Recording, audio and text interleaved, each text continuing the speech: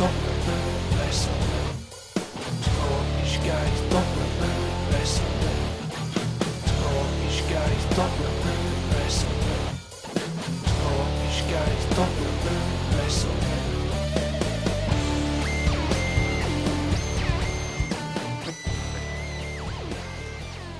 Hi there folks, and welcome to episode 48 of 1 Hour Broadway with myself and Maxie as usual. You can open your can, mate, don't worry about it. That's fine.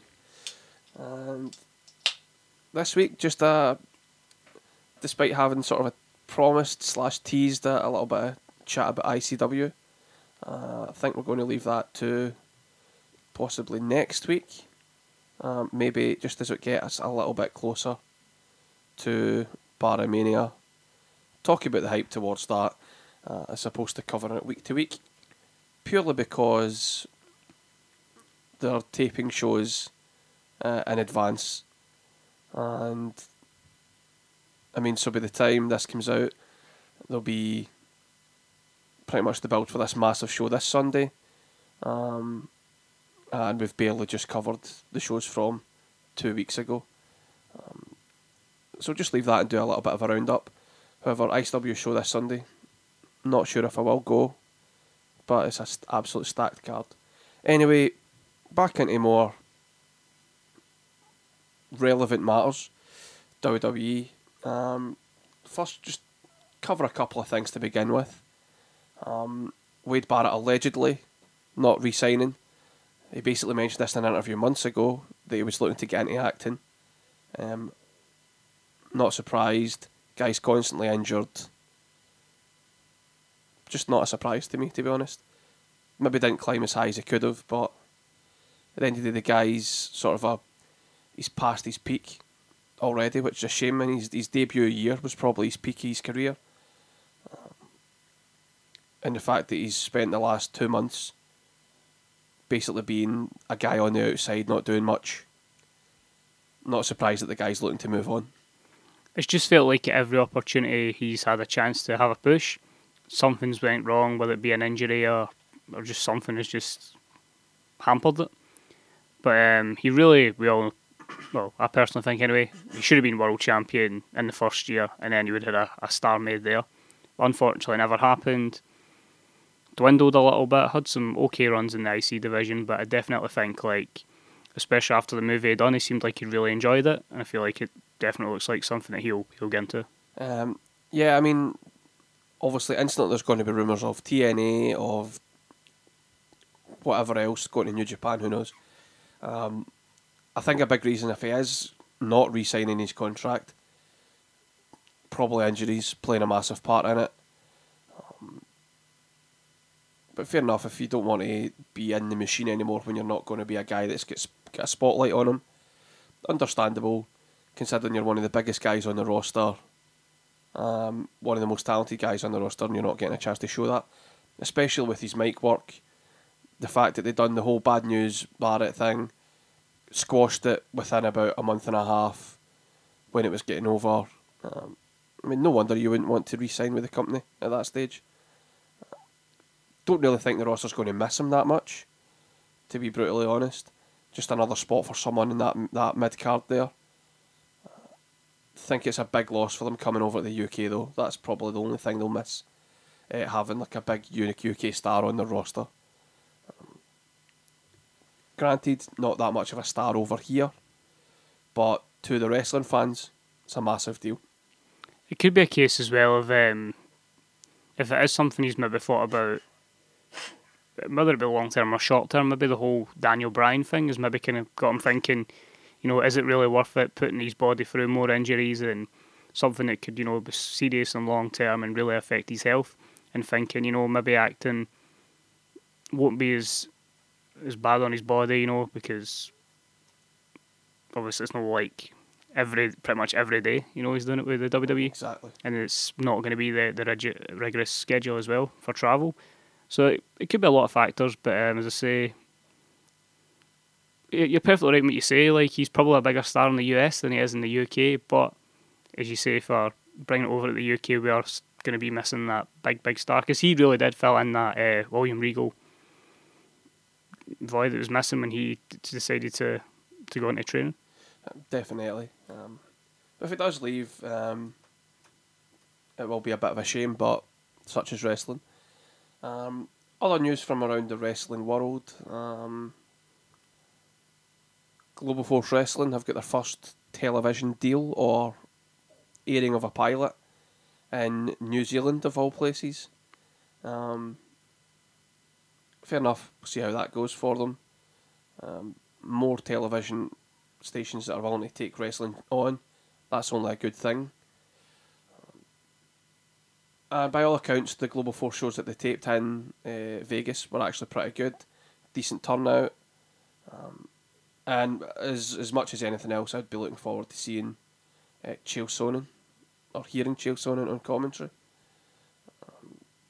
But I mean, they've done quite a significant amount of tapings, so they've obviously got plenty of footage there to use for a television show. And after all of the talk months ago, probably close to a year ago now, of it'll be different, it won't be the same old scripted professional wrestling show, it'll be reality based,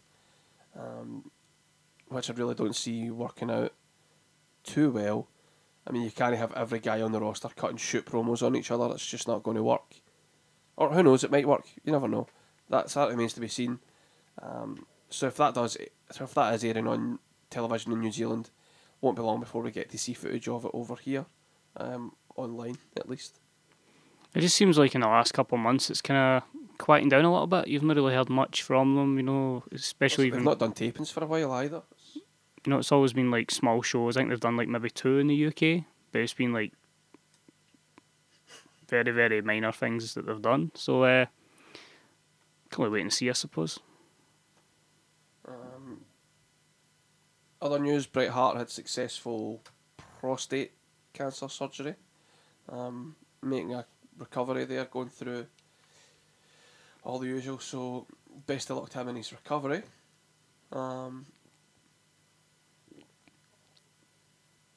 That's about it really from around the world of professional wrestling. Mauro Ranallo missed SmackDown this week due to ill health, so Michael Cole filled in again. It'll be interesting to see if the SmackDown rating dips with him missing, because it seems the ratings were gaining momentum a little bit there. But SmackDown's still irrelevant, even though it is on the USA Network.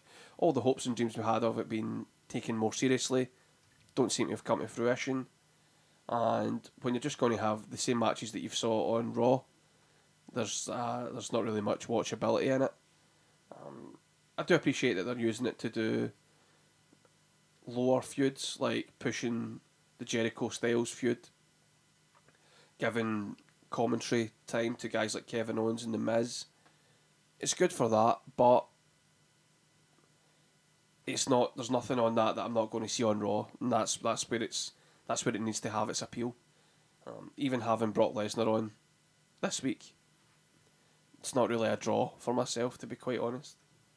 One thing I'll be interested to see is with Mauro Ranallo missing out is whether the dynamic between King and Cole changes from what it's previously been, if they continue with the more heelish Jerry the King Lawler character, or because it is him and Michael Cole, because they've always been pally in recent years, if they're going to keep that up. But I completely agree with what you say, like, the amount of times, like, I'll always look at the SmackDown spoilers, and I'll never watch it, and folk will say, oh, you read the spoilers, that's why you don't watch. It's like, well, I read the NXT spoilers, and I tune in all the time. Still watch NXT. Mm-hmm. And I just feel like with SmackDown, when I look at them, I just don't feel like, oh, I need to get my way and go and watch that. There's nothing there that says, yes, that's going to be amazing. It's like, oh, I could see that. And then in NXT, it's like, that's a wee bit different. Quite like to see that. And it's just... But it's the fact that in NXT you know that everything's going to have a story that leads somewhere. Mm-hmm. Yep. Whereas in SmackDown that might not be the case. Anyway, well,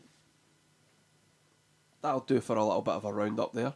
We'll just skip to Monday Night Raw, the flagship show of WWE, which kicked off with Stephanie McMahon and the triple threat match contract signing. I mean, I'm not really a big fan of contract signings for number one contender triple threat matches, but it served its purpose. continues to shine the spotlight on Dean Ambrose, him cutting Stephanie off, sort of getting in her face, calling out Lesnar. Then it just breaks down into the usual. The biggest thing in this segment I felt was they gave Dean Ambrose plenty of time on the microphone. He got a good reception. Brock Lesnar got a good reception. Roman Reigns, not so much. But Stephanie McMahon controlled this whole thing, cutting off Paul Heyman, stopping him from talking, cutting off Dean Ambrose at times. And once the contract was signed, get out of there, leaving the guys to do what they do. And unsurprisingly, Brock Lesnar just laying everyone to waste. Unfortunately, this whole segment was sort of not completely undone at all, but it did seem to lose a bit of steam when, after being smashed with a table, the no-sell from Roman Reigns as per usual, well, Dean Ambrose is selling the F5 like it was the most destructive move in the world. And it kind of ruined the opening segment. Was it? That was last week. Was that last week? What was this week then? The Fatal 5-way. Oh my god, there we go. So it wasn't that, it was a Fatal 5-way. That's how poor WWE's been recently. So I was thinking there, right, and I'm like, Lesnar wasn't in Raw. And I'm trying to think, I'm like, I do remember all this happening. I'm like, and as soon as you mentioned the table, I'm like, last week. Right. What was this week's opening segment then? I genuinely don't remember it then. I know it was Dean Ambrose and Stephanie McMahon. I know that much. I think it was no, I'm trying to remember back. It was mentions of Dean Ambrose wanting Lesnar because they were talking about like. Oh, that's the story. Mm-hmm.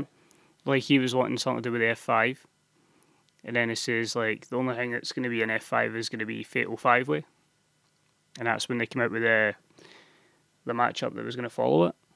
But really, just again teasing the confrontation that Dean Ambrose could be the guy that faces Triple H down the line. In the meantime, I will open up this week's notes and not last week's notes, which will help. But sorry, I was just reading straight from my notes there. So, right, cool. So they opened with a video package. Ambrose, Lesnar, cool. Hyped it all up. Didn't think the package was that great, in all honesty. Set up the Fatal 5-way match, and the one thing from the segment that I clearly don't remember, but I've written down in the correct notes, is Dean Ambrose use of sometimes you've just got to do what you've got to do, and I think that'll be prevalent when it comes to Fastlane on Sunday. Not just for Dean Ambrose, but for Roman Reigns as well. And all we really saw here was, because I mean the Fatal 5-way match is not really much to talk about anyway, but this whole thing was about Stephanie McMahon's now try to get at Dean Ambrose as well as Roman Reigns. Try to get at Dean Ambrose, and at the same time making Roman Reigns well aware, like, Dean Ambrose is like going about for himself, like you can't trust this guy, and try to build the tension between those two, which I think is really interesting. But usually when WWE does that, it usually doesn't come to fruition in any way. It's usually just a false tease. But this was all really just set up for Ambrose to lose his title, to make him seem like he's another opponent to the Authority, and more so I think just to get the Intercontinental title off of him when he's not going to be defending it for the next 2 months. I mean, it's as if like a lot of the program initially was focused on Roman, but it's kind of like the Authorities kind of went, "Oh, why this guy could be a bit of a threat as well. This guy, he's a lunatic. He's nuts. We don't actually know. Like he can come through with something completely crazy, and then that could be a massive risk if he wins to the to the company. You know what I mean? If he's the champion, he's going to be representing the brand. So I think they've done well in promoting it in that kind of way. I just again, the more and more segments to do with Dean Ambrose, with see your Stephanie McMahon's, your Brock Lesnar's, I more want to see Brock Lesnar versus Dean Ambrose. Exactly, and I think it's just quite relevant as to like they know that he's quite good in the microphone. I think his stuff recently hasn't been great at all. He seems just stuck in this like try to find out what his character is in a PG WWE environment. I think it's the kind of guy that would have thrived in the Attitude Era. But that's not where he is just now, and he needs to find his way. And I thought it was quite petty for them to have, and I mean, because it's not him doing this, it's clearly the writers, having him continue the thing of Triple H from the week before, basically taking shots at Brock Lesnar's manhood, which is quite, it's quite pitiful. Like, it's sort of a like, it's cheap, the cheap pop equivalent of trying to antagonise a heel. Like, alright, cool, that's sort of like the kind of thing a heel would say to a babyface to antagonise him, not the other way around. And oh, cool, Dean Ambrose, you said balls on television. That's amazing. Big fan of Dean Ambrose. I just feel like he still needs to find his way in his promo work. But being out there with Stephanie McMahon is only going to help. There's still that one wee bit missing. It's like once it clicks, you feel like it could definitely get to the next level. It's just feel like there's that thing that's kind of kept him in, like the IC title scene, and why he's never been in that main event. Like, he never really got the Rollins pushes because there's still that one thing you're like, he's good, but there's one thing that's just, he's not properly WWE. Here's what it is. Roman Reigns, believe that, which you buy into because he believes his own hype. Rollins is about being the architect, but being the best. You believe that because he believes that. Dean Ambrose doesn't believe that he's a lunatic. And that's what the problem is. You're trying to portray him as this crazy guy, and he's not a crazy guy. And as long as you're trying to portray him as that, and he's meant to portray that character, it's not going to work because that's not who he is. It comes into that same way as what we've said many a time, though. Like, he does a suicide dive to the outside, and he says, "Oh, flying lunatic." It's like, everybody else does that, you know? Exactly. And I feel like if other people didn't do the suicide dive, he'd maybe look a bit more of a lunatic, but because it's such a common thread in the WWE, not so much for Dean Ambrose. Exactly. So now basically Stephanie McMahon sets up this fatal 5-way, which just didn't make sense to me. It's fatal 4-way, it always will be.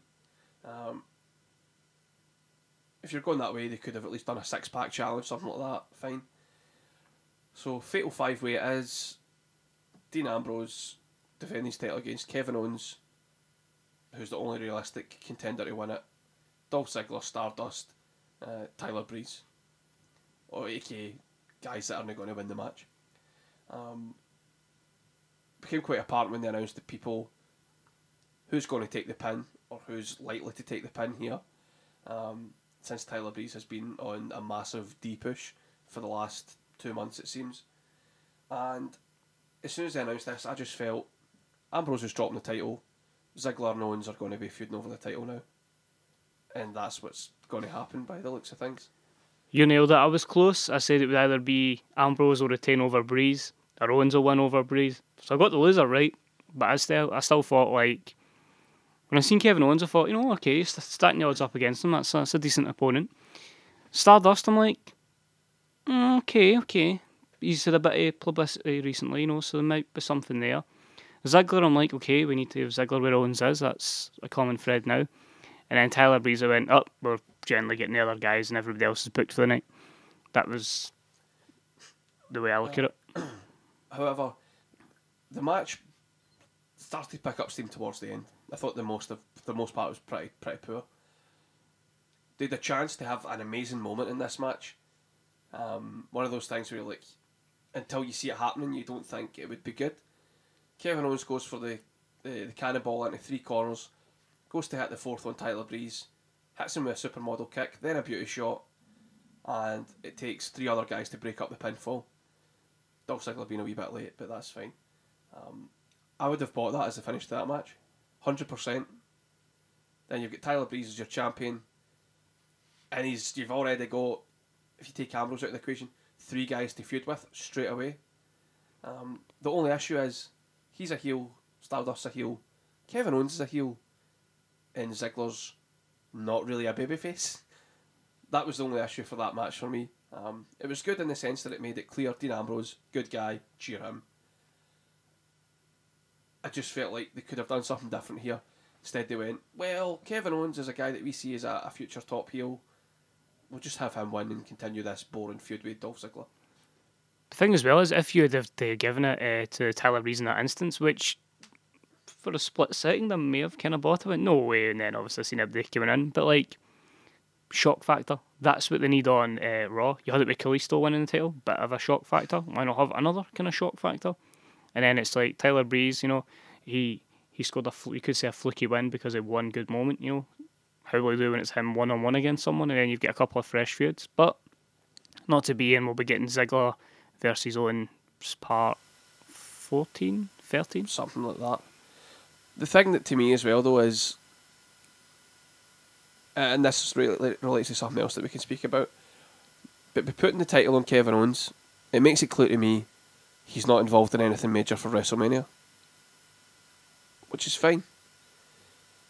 So you put the title on him with the idea that he's feuding with Dolph Ziggler. That's not a match that's going to be on WrestleMania as a singles match. So you're going to waste a guy with the talents of Kevin Owens and likely a multi-man match at WrestleMania. Nah, I'm not a big fan of that at all. If he didn't win this match, didn't have the title, then he could still chase it because he believes it's his title. That was the whole thing with Ambrose. So you could have done something with someone else. But I'm not surprised they put the title back on him.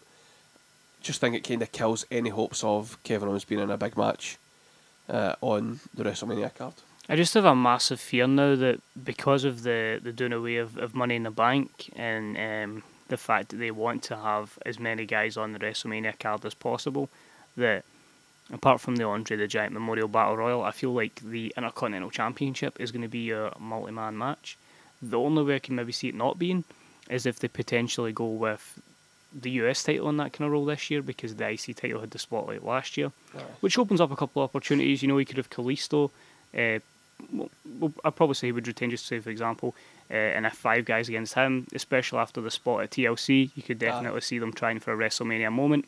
And it potentially opens up Kevin Owens for maybe someone like an AJ Styles going down the line at WrestleMania. Also leaves up a couple of avenues, but as you say, him versus Ziggler, not a WrestleMania type match because we've seen it that many times. I mean, to be fair, I could see him against Kevin Owens, AJ Styles against Kevin Owens for the IC title. It's not a big marquee match though. That's like probably going to be your 5th or 6th match for the top in WrestleMania. Because this year, I think, and you spoke about it last week, the tag title match has to have a big place on the card this year, just because of the New Day, simply. Another thing that people need to remember: a lot of folks say, "Oh, we can have a multi-man ladder match for one of the secondary titles. We can have a TLC match for the tag titles." You're not going to have both. One of them is going to have a stipulation. I'm more inclined to think it will be the US Championship or the secondary title that will have the stipulation. I just feel the method they've been going with the Fatal 4-Ways has been absolutely fine for the tag division at WrestleMania. It gives as many teams a spot as possible. I've been entertained with everyone I've seen so far. And as long-time WWE viewers, we know that when you don't have a hot angle, you just fling as many people in it as possible to try and get something out of it. That's just their booking style. Moved on for that opening segment. An interesting backstage segment, which I loved because of the production on it and pretty much nothing else. Ambrose talks about that beatdown, or losing his title, but he's focused on the WWE title. That's fine. Talking to Renee, leaves, goes back to commentary team, and they go, "Oh wait, we've got someone with Renee backstage again." So they cut back to Renee Young, and she's with Kevin Owens, like it was impromptu, like you felt as if it was actually an impromptu segment. And then he's talking to Renee, then Dolph Ziggler, and Kevin Owens can't be bothered talking to Dolph Ziggler, so he fucks off. I really enjoyed that, where they cut back to Renee because she had more news. Like, it felt like this is an actual live show where anything can happen, just for that split second. And then it went back to the meandering, scripted nature as usual. It's that one little thing they keep saying, we want to change the format up. That's that one little tweak that just gives it that wee bit of a change. But as you say, back to normality straight afterwards. But that's where Ziggler made clear he wants a title shot, and Kevin Owens not really that bothered by Dolph Ziggler at this stage. Next up, with the New Day out to the ring, cutting a promo, talking about how they'll be on the Cutting Edge Peep Show at Fastlane, which I think is ridiculous if they're not in a title match. I think this is a setup for something. Debuting a team, possibly. I don't know, but there's no way you're going to have them on that pay-per-view and not wrestling in a match. Seems a bit stupid to me. to have them in a promo segment on a pay-per-view or big event. The only thing that struck to me is they have nothing for them at the moment, but they would wish them to remain tag team champions going into WrestleMania. The only other thing I can take for this segment is pretty much they've got Edge and Christian debuting their show on the WWE Network. Great way to plug it. I'm not going to argue Edge and Christian, very entertaining guys. You know, we don't see them that often. It's like maybe now twice a year. Aye. So I'm more than happy to see that. But interesting it is in the main card. But I'm assuming again, more eyes, Aye. more people that buy the network. So then we had the New Day continued the promo, which resulted in Big E and Kofi Kingston simulating blowjobs, which wasn't funny. Then they called out Mark Henry because he took them last week, which resulted in a really terrible match where Mark Henry injured himself before even being hit with Big E's finish, and Big E covering him for the win. Seems like Mark Henry's got injured his ribs in some way. The guy needs to retire. Clearly he's done. WrestleMania will be his last event, clearly. And good for them. Good for him to finish his career. It's just a case If of it doesn't, it's just silly. I think it's just him wanting to get to the finish line, which is that WrestleMania in Texas, and once he gets there, it's thanks and a lot, as you say, a great amount of years of service. Yep. Moving on, we had Byron Saxton interviewing Brie Bella. Obviously, she was cut off by Charlotte because they have a match on Sunday. And basically what we said last week, Charlotte would then mock her about Daniel Bryan retiring, about injuring her sister, all the stuff that we got on the Michael Cole interview last week. I thought it was really well done. Brie Bella hit it out of the park with legitimate emotion, and her delivery wasn't that great, but it didn't need to be because what you believed what she said. Charlotte's getting a little bit better playing that heel character. Still don't believe in anything she says though. And until she's got that believability, it's still a fail for me. Going with her continually failing in ring work. Great segment though to put Brie Bella over going into Sunday where she's definitely not going to win the title. And also she's made it clear she'll be retiring very soon as well. Interestingly, I take for all these kind of segments, Ric Flair. Who? Sorry. Why is he he? there? Was he? Why is he there now? You know, I just feel like when you're getting at angles like this, which is going to try and get a lot of heat on Charlotte, you're not going to get heat on Charlotte when she comes out. Everybody sees Ric Flair and they want to go, whoa, you know. So I think it's a case of slowly but surely phase Ric Flair out, allow Charlotte to become this proper heel, and allow her, to get away from the woo chants, and then eventually actually get some proper heat behind her. I know, I understand that, but that's not going to happen. Ric Flair's on the road now, and the only thing they can do is turn Charlotte against Ric Flair. That's it. And that's why I wish they hadn't been having Ric Flair being the heel on the outside. They should have been having him being disappointed in Charlotte for no getting it done. Don't follow my path, make your own path type thing. But that's not the way they went for it, but she's still going to turn on him at some point, which is fine. Then we had the big sort of a secondary feud segment. We had Jericho out in commentary for AJ Styles against The Miz. Miz attacked before the bell, showing good aggression there. Really, really nice match between the two of them. Really enjoyed it. The constant story of The Miz trying to avoid AJ Styles' hard strikes, especially that back chop, which led to him getting rolled up a couple of times, things like that. I thought that was really, really well worked. Then including Jericho on the outside with The Miz getting in his face, having a little bit of a tussle on the outside.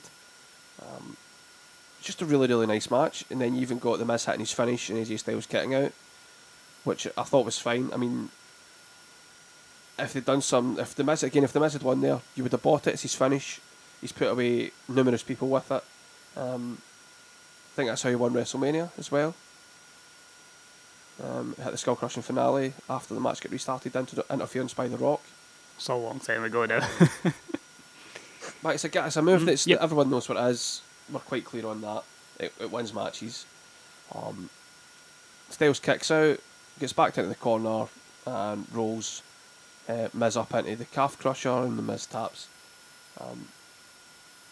That was fine. I didn't think we needed the whole thing of Jericho getting in the ring, getting in AJ Styles' face to only tell him I've not got an answer for you. I'd agree, it didn't really help MD, it didn't get help AJ Styles. Fair enough, it was cool to hear his voice in the WWE in a live promo, but at the same time it wasn't good to hear the same people who have been cheering them. What? I felt it would have been better if they'd given him the mic when he finished the match and just had him call Jericho out right there as Jericho's at commentary and have Jericho just not respond and walk away. You know what I mean? That's fine. Then you can have AJ Styles being aggressive, whatever, and then I don't know.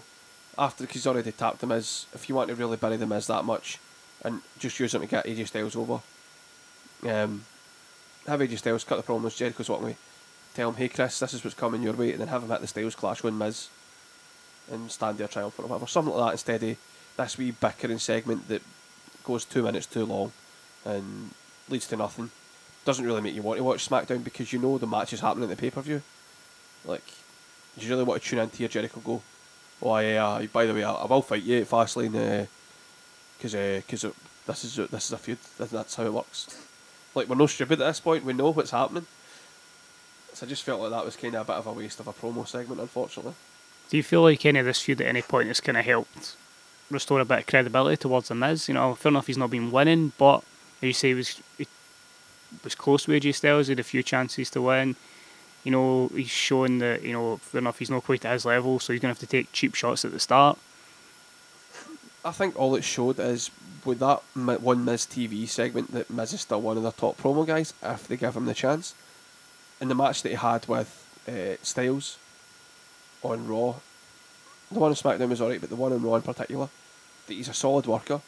He can put together a good match that's got a good story, and I think he doesn't get credit for that. He always tells great stories in his matches because his ability to sell things is so great.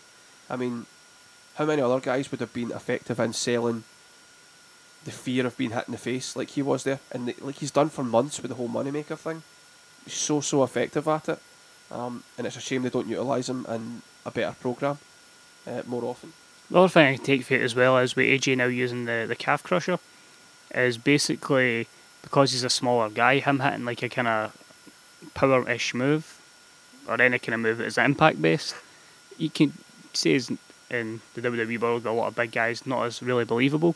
When you've had somebody like Daniel Bryan who a lot of the time, fair enough, ended up with being the knee strike, but for a good portion of the time it was the yes lock. That's why I can easily believe it being a submission finisher going right. These are smaller guys. Impact kind of moves maybe won't take as much damage, but you know, they can easily tap you out. I mean, I'm fine with it, but the Styles Clash is such a well-known move.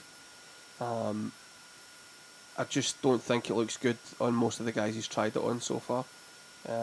Didn't look good on Curtis Axel. It looked alright on Miz. Didn't look the best. I guess we'll see what it looks like when he finally hits Jericho with it.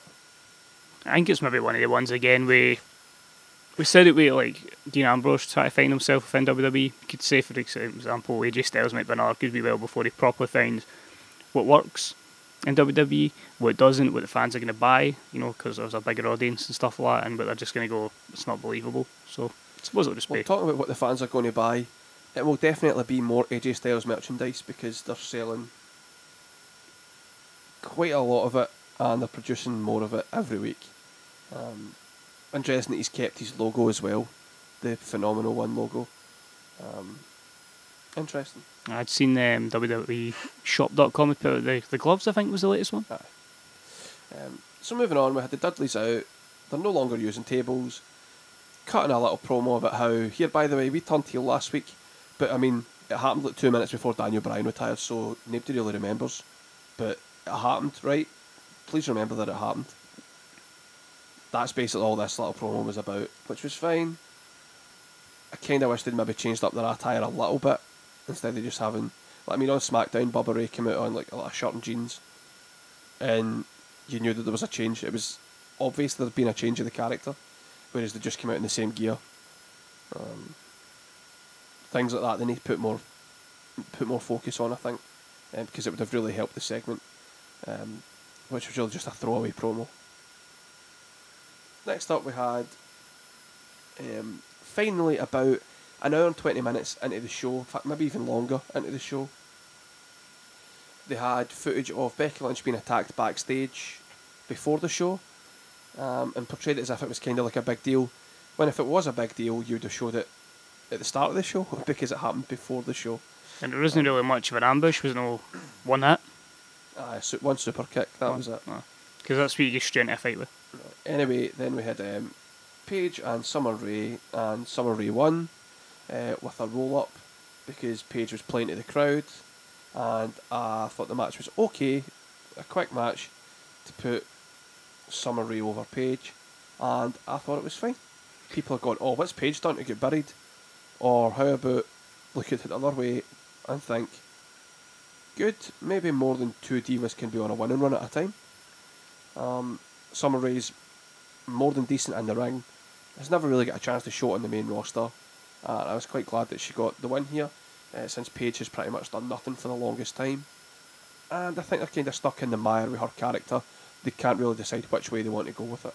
I don't know if it's disrespectful to Summer Rae, but when I heard the music, I'd actually think whose it was. But then again, it's more a case of like WWE's never really given her that opportunity as a solo competitor. It's always been as a valet, a manager, and always in kind of angles with male competitors, giving her a chance. You know, we've seen she can handle herself in the mic. She's pretty okay in the mic. I'd say she's very decent, especially. She's not bad. I just feel like, you know, sometimes, although previously I've said like females do need angles with males to help them get to that next level, I feel like at the same time they can still be competitive within the women's division and still do the valet stuff. I think that's one thing that's missing as well. There's someone that does both. Paige, it's just kind of strange. It's trying to find something for her to do when she's not in the title picture, because it's quite clear she's the most over of all the divas. By having her off television, I mean, partly she did have an injury there. Having her off television has allowed people like Becky Lynch and Sasha Banks to gain a lot more momentum. And the fact that they're keeping her away from that crowd just now is a good thing. And the fact is, if they do something with Paige, Summer Rae, bring Natalya in, that means that we've got a potential of having like 3 different women's feuds on at the same time, which would be great. Be massive for the division. Which even a year ago would have been unthinkable. The only concern with Paige is, right, fair enough, there's going to be a lot of fresh feuds down the line with like Becky Lynch, Sasha Banks, etc. She's 23, 24? 23, yeah. She's pretty much done it all. She's won the Women's Championship, she's won the Divas Championship. Just needs to win a couple more title reigns and she's a Hall of Fame. Just needs to fuck Batista now, that's pretty much it, aye. Aye. That's the problem. I feel like in the women's division, it's like it's so easy to achieve the main goal. Aye, it's like she's already reached the ceiling of accolades. It's like,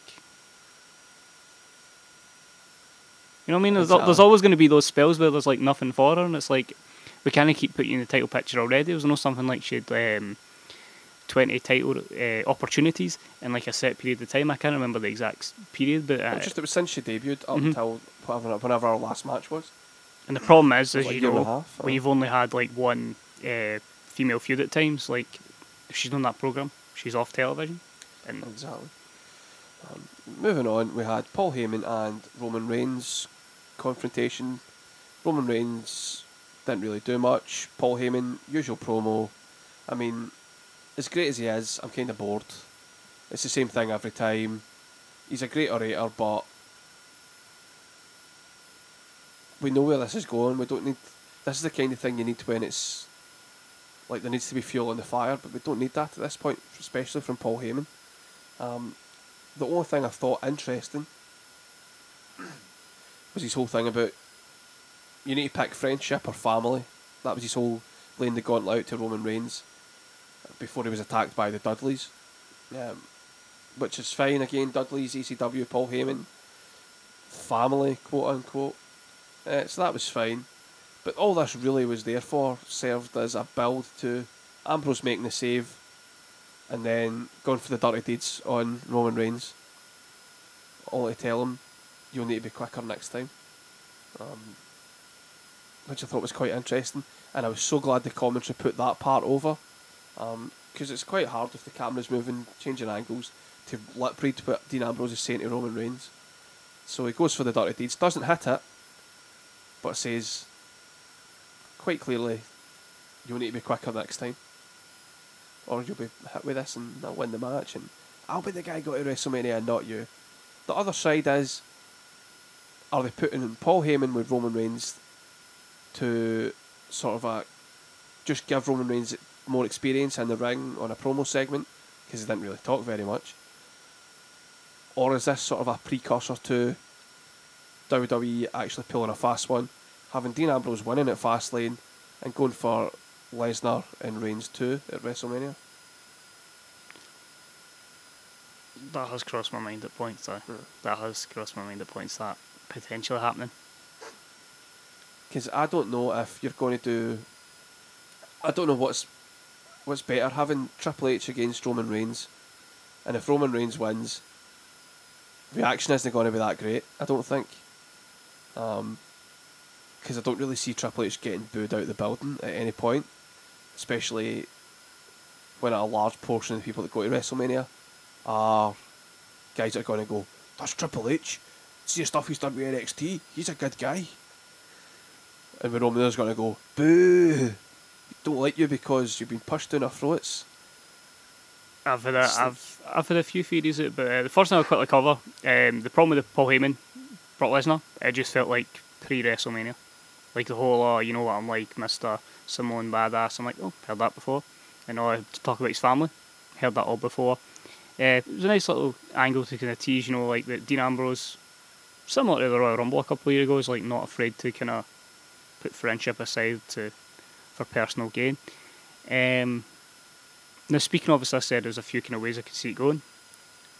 It's a relatively short build. I think it would be quite hard to do within 5 weeks, but I would not be surprised, because of the reaction Reigns would get at WrestleMania, to have Triple H and Lesnar and Reigns and Ambrose, Lesnar winning the title, and then Lesnar dropping the title to Reigns at a venue where he's more likely to be cheered. Aye, possibly. Highly unlikely, but it was just kind of when I was thinking about reactions and stuff like that. But that's the thing that I think, like, because they've underbooked Roman Reigns the last month or so, that it's making you think that something else could happen, which is good. And I genuinely think if they want to make a star at this WrestleMania, you put Dean Ambrose over, but I don't see it happening, unfortunately. But the thing we need to remember is Triple H is the champion. And who do you think Triple H would rather lose the title to at WrestleMania? I'm not actually sure. Well, Jinky would rather lose to Brock Lesnar, who he's already lost to at WrestleMania. Jinky would rather lose to Roman Reigns, who he doesn't agree with Vince McMahon that he's the guy they should be pushing. Or Jinky would rather lose to Dean Ambrose, who's the guy he tried to call up a year before he finally got called up to the main roster. You put it that way, it's interesting. I But don't know. I think the problem is there's so many ways you go about it. Like, I've even had weird ways where I'd think like we could end up with Reigns v Taker. Well, that's the thing. If Reigns loses the triple threat, then have him go after Undertaker or something. I don't know. Like, I really don't know. Because there's so many. But that's good that we don't really know who Taker's going to face at this point. But anyway, moving on, we had Heath Slater against Zack Ryder. Zack Ryder can still draw a reaction out of the crowd. Heath Slater gets the win, however, through a distraction. And I was so chuffed that Zack Ryder done the dive over the top instead of through the middle ropes. But Heath Slater wins with his... I don't even know what the name of his finish is, to be quite honest, which is a shame. It's never really been mentioned, does it? No, I can't think of it. Because he's only... the last time I seen him do it was like 2 years ago. And that might have been the first time he used it since. But he gets the win through Bo Dallas's distraction. Just keeping them relevant is pretty much all that is. A few things I took from it was very interesting to see Zack Ryder versus Heath Slater on Raw. Yeah, that's a superstars match all over. But like as you say with Zack Ryder, like when you're on Raw, you need to seize the TV time, stand up and be noticed. And as we all keep saying, people keep doing the suicide dive through the middle rope. So the fact that he's been able to do that move over the top rope, it's kind of like, all right, I never knew Zack Ryder could do that. Fair enough, we've seen it a few times now, but it's like Zack Ryder's maybe this little different. You know, there's a little bit more to him than people think, than rather just a wacky guy. This guy can actually do some crazy things. bear in mind, was it not on Raw not that long ago where he hit the 450 splash and missed? I'm sure that was Raw. Was it possibly his US? Did he ever have a US Open challenge? I feel like it was some match It might have been actually. of big importance It might where he have been. went for it and he missed it. Aye. So he's at least got that in his locker. Anyway, moving on, we had another Golden Truth segment where R-Truth's romanticising a woman in a restaurant because obviously this was just after Valentine's Day. And we have Goldust, who's the waiter, and usual antics ensue. Goldust pops his cork all over the women. One of the lesser of their segments. Next up with the Lucha Dragons and Neville against the League of Nations with Barrett on the outside, of course. I mean, that shows you really when Sheamus has got like a broken bone in his wrist, but they're going to put him in the match instead of Wade Barrett, whatever his injury might be. I mean, when they came out there, you're thinking, alright, cool, Barrett's actually getting a match because Sheamus is wearing a t-shirt, so he's clearly the guy on the outside. Nope, not the case. The other thing I took fate as well is, remember a month ago-ish, Sheamus was champion. And now look at him. Exactly. A complete afterthought. It's ridiculous. The match itself was fine for what it was. It was quite clear this is just to set up for Fastlane, getting some more guys involved. Absolutely fine with that. The only thing I wasn't fine with was the setup for the finish with Sin Cara holding himself in the middle of the ropes like that. It just takes you out of the moment when it's something like that. Double Stomp did look vicious though, and Del Rio picks up the win. Clearly just to give him some momentum going into the title match at Fastlane. It's fair enough, right? They kind of put it as a bit that we're going to target an injury that Sin Cara had. But I still feel like, because it's not the normal way that move's done, obviously it's normally done in the corner, like if you're going to have a spot like that, would you rather have that in a pay-per-view and then maybe bring it out more often on Raw afterwards? Hopefully not, because it doesn't look very good. But I know what you mean. Alberto then backstage hyped up the US title match, which is just fine.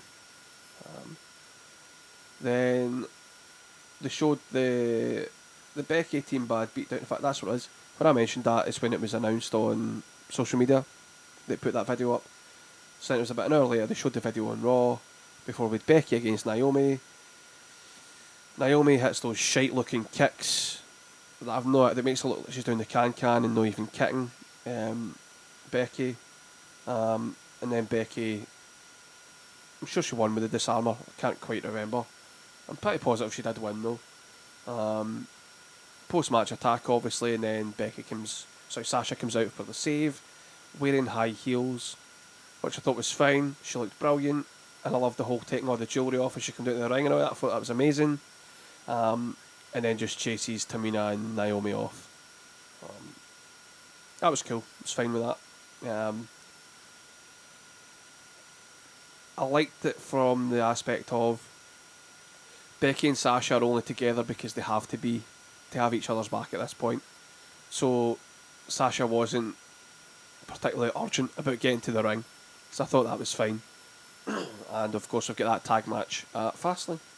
I mean, when you've got an angle like that, it can always lead to a bit of tension going forward, and then who knows where the women's division is going, although we kind of have a rough idea. Exactly. Then we had our main event, which was announced at the start of the show, although it wasn't announced as the main event, because that made many people tune out much sooner than they did. We had Big Show against Braun Strowman, and I didn't think this was going to be the main event until about midway through the women's match before it, and then I realised, oh shit, that's the one match left to go, which is not good. Usual Wyatt promo push, attack Big Show after about maybe a minute, 2 minutes. Then Ryback comes out for the save. They get beat down. And then Kane appears through the ring, and that's us getting another match set up for Fastlane. What I took from it it's very nice to hear someone not Bray Wyatt speak. So it was nice to actually hear Eric Rowan and Luke Harper. I feel Luke Harper very underrated on the mic. In terms of the making the save, God damn it, Kane, your pyro makes it so obvious. The ring set up for him. I'm like, as soon as I seen that, I'm like, Kane's coming, because you just knew straight away. But cool that they made it coming through the ring instead of flames and up here comes Kane. But that's the biggest downside of it now, because they've got it's white ring posts these days, isn't it? Mm-hmm. So it makes it even more obvious that there's big massive pyros taped to the ring posts, which never helps. That's why in situations like that, I prefer it when they just do the pyro on the stage. Then you have everyone turn to the stage, the flames are on the stage, you can cut back to the ring, and then Kane can appear behind everybody. Like, that's how they used to do it. Didn't really telegraph it as much. But that was fine for what it was. So Fastlane is this Sunday, of course. We'll just go through the card, some predictions, and maybe where things are going from here. So we have Kalisto against Del Rio for a 2 out of 3 falls match for the US title. I like that stipulation. I've no idea when it was added. I'm assuming it was on SmackDown. no, it was during Raw. Was it during Raw? Yep. Right, no idea when it was added. I like that because it means that whoever loses is still going to get a pinfall, which just probably means Del Rio's going to win the first fall. Kalisto will then win the second two, because I think he's going to retain the title. I think they need a strong Hispanic presence going into WrestleMania, so having the title on someone like Kalisto is a great idea. Who he faces at WrestleMania, I don't know. However, I feel there is an opportunity to go against Del Rio again, as much as I'm not a fan of maybe a fourth match between these two for the US title. But in Texas, a big Hispanic Mexican presence, mask versus hair match makes all the sense in the world. Something that's not been seen for a long, long time. That's a good shout. I feel like as well, Kalisto will retain. I feel Del Rio gets the first fall, Kalisto gets the second fall through a roll up, and then the third through his finishing manoeuvre. As far as where the US title goes at Mania, as I said earlier on, potentially the multi-man match, could easily see it being at the moment, the way it's kind of set up, it could easily be Kalisto versus Sin Cara versus Neville versus Sheamus versus Rusev versus Del Rio. Possibly. Very possibly. Because you do need to get as many guys onto the card as possible. The other thing is we need to have just a match where, because I hate this whole thing of there's a dives in every match, have a match at Mania where all that shit is in the one place, so we don't get it spread out across the card. So even if you do have a thing where you have a match like that, you're going to have all that stuff, because you've got the 3 smaller guys, you've got the 3 bigger guys as the base for all those moves. Absolutely would be fine with that. Just not really sure. I mean, it's one of those things that the night after Fastlane you'll get a clear indication of where things are going for Mania. Next up we have the aforementioned 6-man tag match. Big Show, Ryback and Kane against the Wyatts. And if the Wyatts don't go over, it will be ridiculous. But again, I do find it interesting that Bray Wyatt isn't in the match. And it seems like another opportunity they'll use to put Braun Strowman over. Although I do feel like they're missing an opportunity with Ryback at this point to really give him a proper push towards Mania season. I think it's got to be the Wyatts. You got to keep them looking as strong as possible going forward. I say that when Bray Wyatt not being in it and Eric Rowan being in it, you can always see him taking the pinfall. But I think I have Braun Strowman probably beating someone via Big chokey thing. Aye, big chokey thing, basically. I totally agree. Then we've got Tag match, Becky Lynch and Sasha Banks against the remnants of Team Bad. I think Team Bad win. I also think they win because Sasha leaves Becky Lynch as a lamb to the slaughter. And then we finally get the Becky Lynch Sasha thing. Or that serves as a setup for a multi-women match for the title at Mania, because that's what they do these days. I think it's Sasha Banks and Becky Lynch at win. I feel probably going to be the win via... Do you know what I'm actually going to say? It's the win via the Disarmer. And I think because she picks up the victory, you maybe get a little bit of tension between them. And that tension carries on through Raw and then in the build to WrestleMania. Maybe like a kind of jealousy angle that she took her spotlight. But I think they're very desperate to have Sasha Banks as a baby face, with an edge to her, actually letting her be her own character. Then obviously the Divas title match, Charlotte against Brie Bella. Pretty much spoke us about this match enough.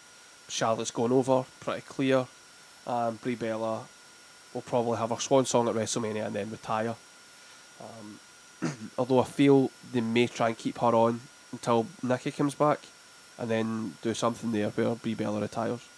Yeah, I think you're going to get Brie going very close, but I feel like that, as much as I say why is he there, I think this is where Ric Flair will actually do something and cost her the match, and then Charlotte will take advantage of her father being at ringside. Then we have Kevin Owens against Dolph Ziggler for their best of 7,000 series, which it seems like these days, for the Intercontinental title. I don't know. I think Kevin Owens retains, unless they try and do a switch where Ziggler goes full on heel again and leaves Kevin Owens as like this guy that isn't a full on babyface, but a guy that the crowd really likes. But I still probably stick with Kevin Owens retaining. My sensible answer is Kevin Owens. My other answer would be a draw, then it going to a replay for 7001. But now, hopefully Kevin Owens gets a win, and as I say, hopefully after it we can get some fresh feuds. Although I say fresh feuds, I feel like Owens will have his IC rival, whoever that may be. As I say, I'm potentially thinking it'll be AJ Styles. Ziggler, I feel like he's going to be one of those guys that will drop into the Andre the Giant Memorial Battle Royal as one of the favourites, but not one. And then our main event is the triple threat number one contenders match for the WWE World Heavyweight Championship. Dean Ambrose against Roman Reigns against Brock Lesnar. And I don't know. You've got to imagine that Roman Reigns wins. Sadly, I think that's what's going to happen. But I would just love for it to be Dean Ambrose. But I think it's going to be Roman Reigns. Spear City. I think that says something about the WWE though. Everybody is going to say, oh, it's going to be Roman Reigns, but we want it to be Dean Ambrose. Everybody wants it to be Dean Ambrose. But it's probably going to be Roman Reigns. And that's the thing though, like, the event where the good guys prevail is WrestleMania. The rest of the year, the good guys lose. Say the good guys, but the guys that like there's a genuine passion behind. But I don't know. I think that if Dean Ambrose can tweak his character enough, he can pick up the Daniel Bryan momentum. I don't think he's there yet, and he's got until Sami Zayn debuts on the main roster properly to sort of gain that fan base. The scary thing is, I've always thought, like, who's that next guy that's going to be close to the Daniel Bryan? And I said Sami Zayn. Because Sami Zayn's one of those guys. Like, I know he was good and all that, and I enjoyed his work. When we went to that show, NXT, I'm like, this guy is, like, the most awesome babyface ever. I could not hate the guy. So he's one of those guys, like, if I was at every show watching him, he'd be my favourite wrestler in the world. Just because that good at babyface. 100%. So that's the predictions for Fastlane. And the last thing we will talk about, we sort of mentioned it a couple of times, is the report came out today that Dave Meltzer of the Wrestling Observer newsletter says that Undertaker's Mania opponent has now been penciled in, and it's someone that is currently not on the WWE roster. Very vague. That probably to me means it's not someone that's an active wrestler at this point in time, which means it could be Cena, could be Randy Orton, could be Seth Rollins, could be anyone that's injured, could be someone from NXT, could be someone that's currently not signed, which is the vaguest of vague reports. I think Vince McMahon will be the kind of guy who is not a believer in God, but will be at the end of his bed every night, in that very short amount of time that he is in his bed at night, before he tucks himself in, will be praying that John Cena is healthy for WrestleMania, which he definitely won't be. But I don't know. I don't know who it could be. There's a multitude of guys it could be. The one guy I hope it isn't is Finn Balor. Anyone else, I'll buy that for whatever it's worth. I feel like, especially in this day and age, it's certainly not someone you can't debut them straight off the bat in the main roster to go against Taker at WrestleMania. But how amazing is that though? Like, I can't see them taking the risk. It would be quite cool to see, but I just can't see them taking the risk. It's just like... But then again, people said debuting AJ Styles, the way they debuted AJ Styles, would be a risk. No, they need to do vignettes. No one's going to know who AJ Styles is. Really? Did you hear that reaction? And you think that the people that are going to fill up the Cowboy Stadium in Texas, do you think they're the kind of people that are going to be like, oh, I don't know that music, I don't know that guy, who's this? Or do you think they're going to be the kind of folk that go, oh my god, we don't know who Taker's facing? But he's like, however they build it up, like... Could you imagine? I don't know, like just how they build it up. They kept it a secret to on Mania. I think they'd need to say, but for a bit of a selling point, but if they kept it as an unknown opponent, like having that bit of mystery, imagine, that's thing, like... it's different. Like, no one thought, like... I still personally didn't think the build worked for Wyatt and Undertaker. But Undertaker then coming out at Mania was amazing. They're like, he's actually here, that's amazing. They could easily flip that and have like all these mind games and whatever. I don't know how they would do it. And then it'd be like whatever just appears on the screen, like I'll see you in Dallas or whatever. Like, that's clearly they're never going to do that. But if they did, I think it's just because we've not seen it before. Exactly. It's something completely different, and would just add that bit of unpredictability, which we're kind of looking for at WrestleMania. That's what they need to do. I have seen some other names and a lot of other people rumouring and having all bizarre types of theories. I've seen people even saying, "Oh, it's in Texas. Shawn Michaels could come back for one last match." I've even seen that one. Yes. Aye. And then obviously your whole Kurt Angles, Nakamura's and all that. But I'm thinking more along the lines like you are with likes of maybe an Orton or a Cena or somebody they can get back from injury who is a WWE superstar but just not particularly on the active roster. I would right rather now. it's someone we've not seen him face at WrestleMania. So I would rule out Randy Orton, preferably. Cena would be amazing. We'd be calling it for like over a year. I don't know. And the thing is as well, Balor as a surprise would be a great pop, I feel. Cena returning when nobody expects it. Aye. Massive, especially if there's no hint to it. I think it could be an even bigger, well, of course, it's WrestleMania, but like the pop he got at the Rumble that time he came back, times God knows how many times. And that's the thing, like, can you imagine, well, we'll be there, so can you imagine a WrestleMania, you don't know the Undertaker's opponent, so Undertaker's music goes and Undertaker's already in the ring, which never happens, never, and then somebody's music hits, and that's somebody that's going to face Taker, like, because you've already had the Undertaker's entrance, so the crowd's already hyped for that, and then I don't know what they'll do, but they've got the chance to do something special. Don't think they will though, unfortunately. anyway, that remains to be seen. I mean, obviously, by this time next week, we'll have a much clearer view.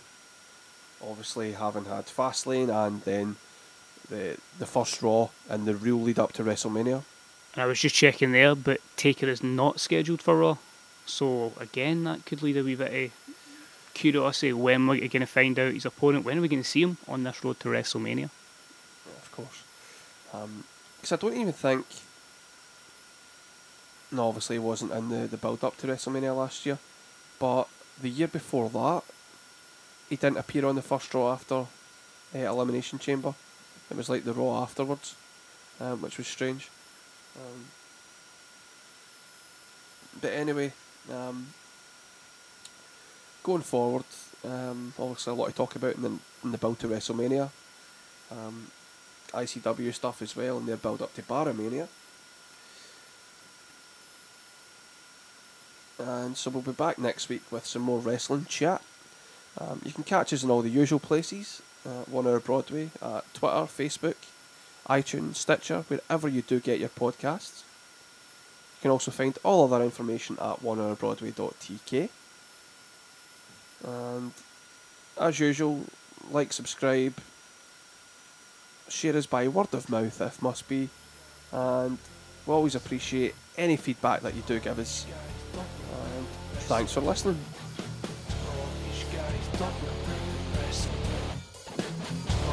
Guys,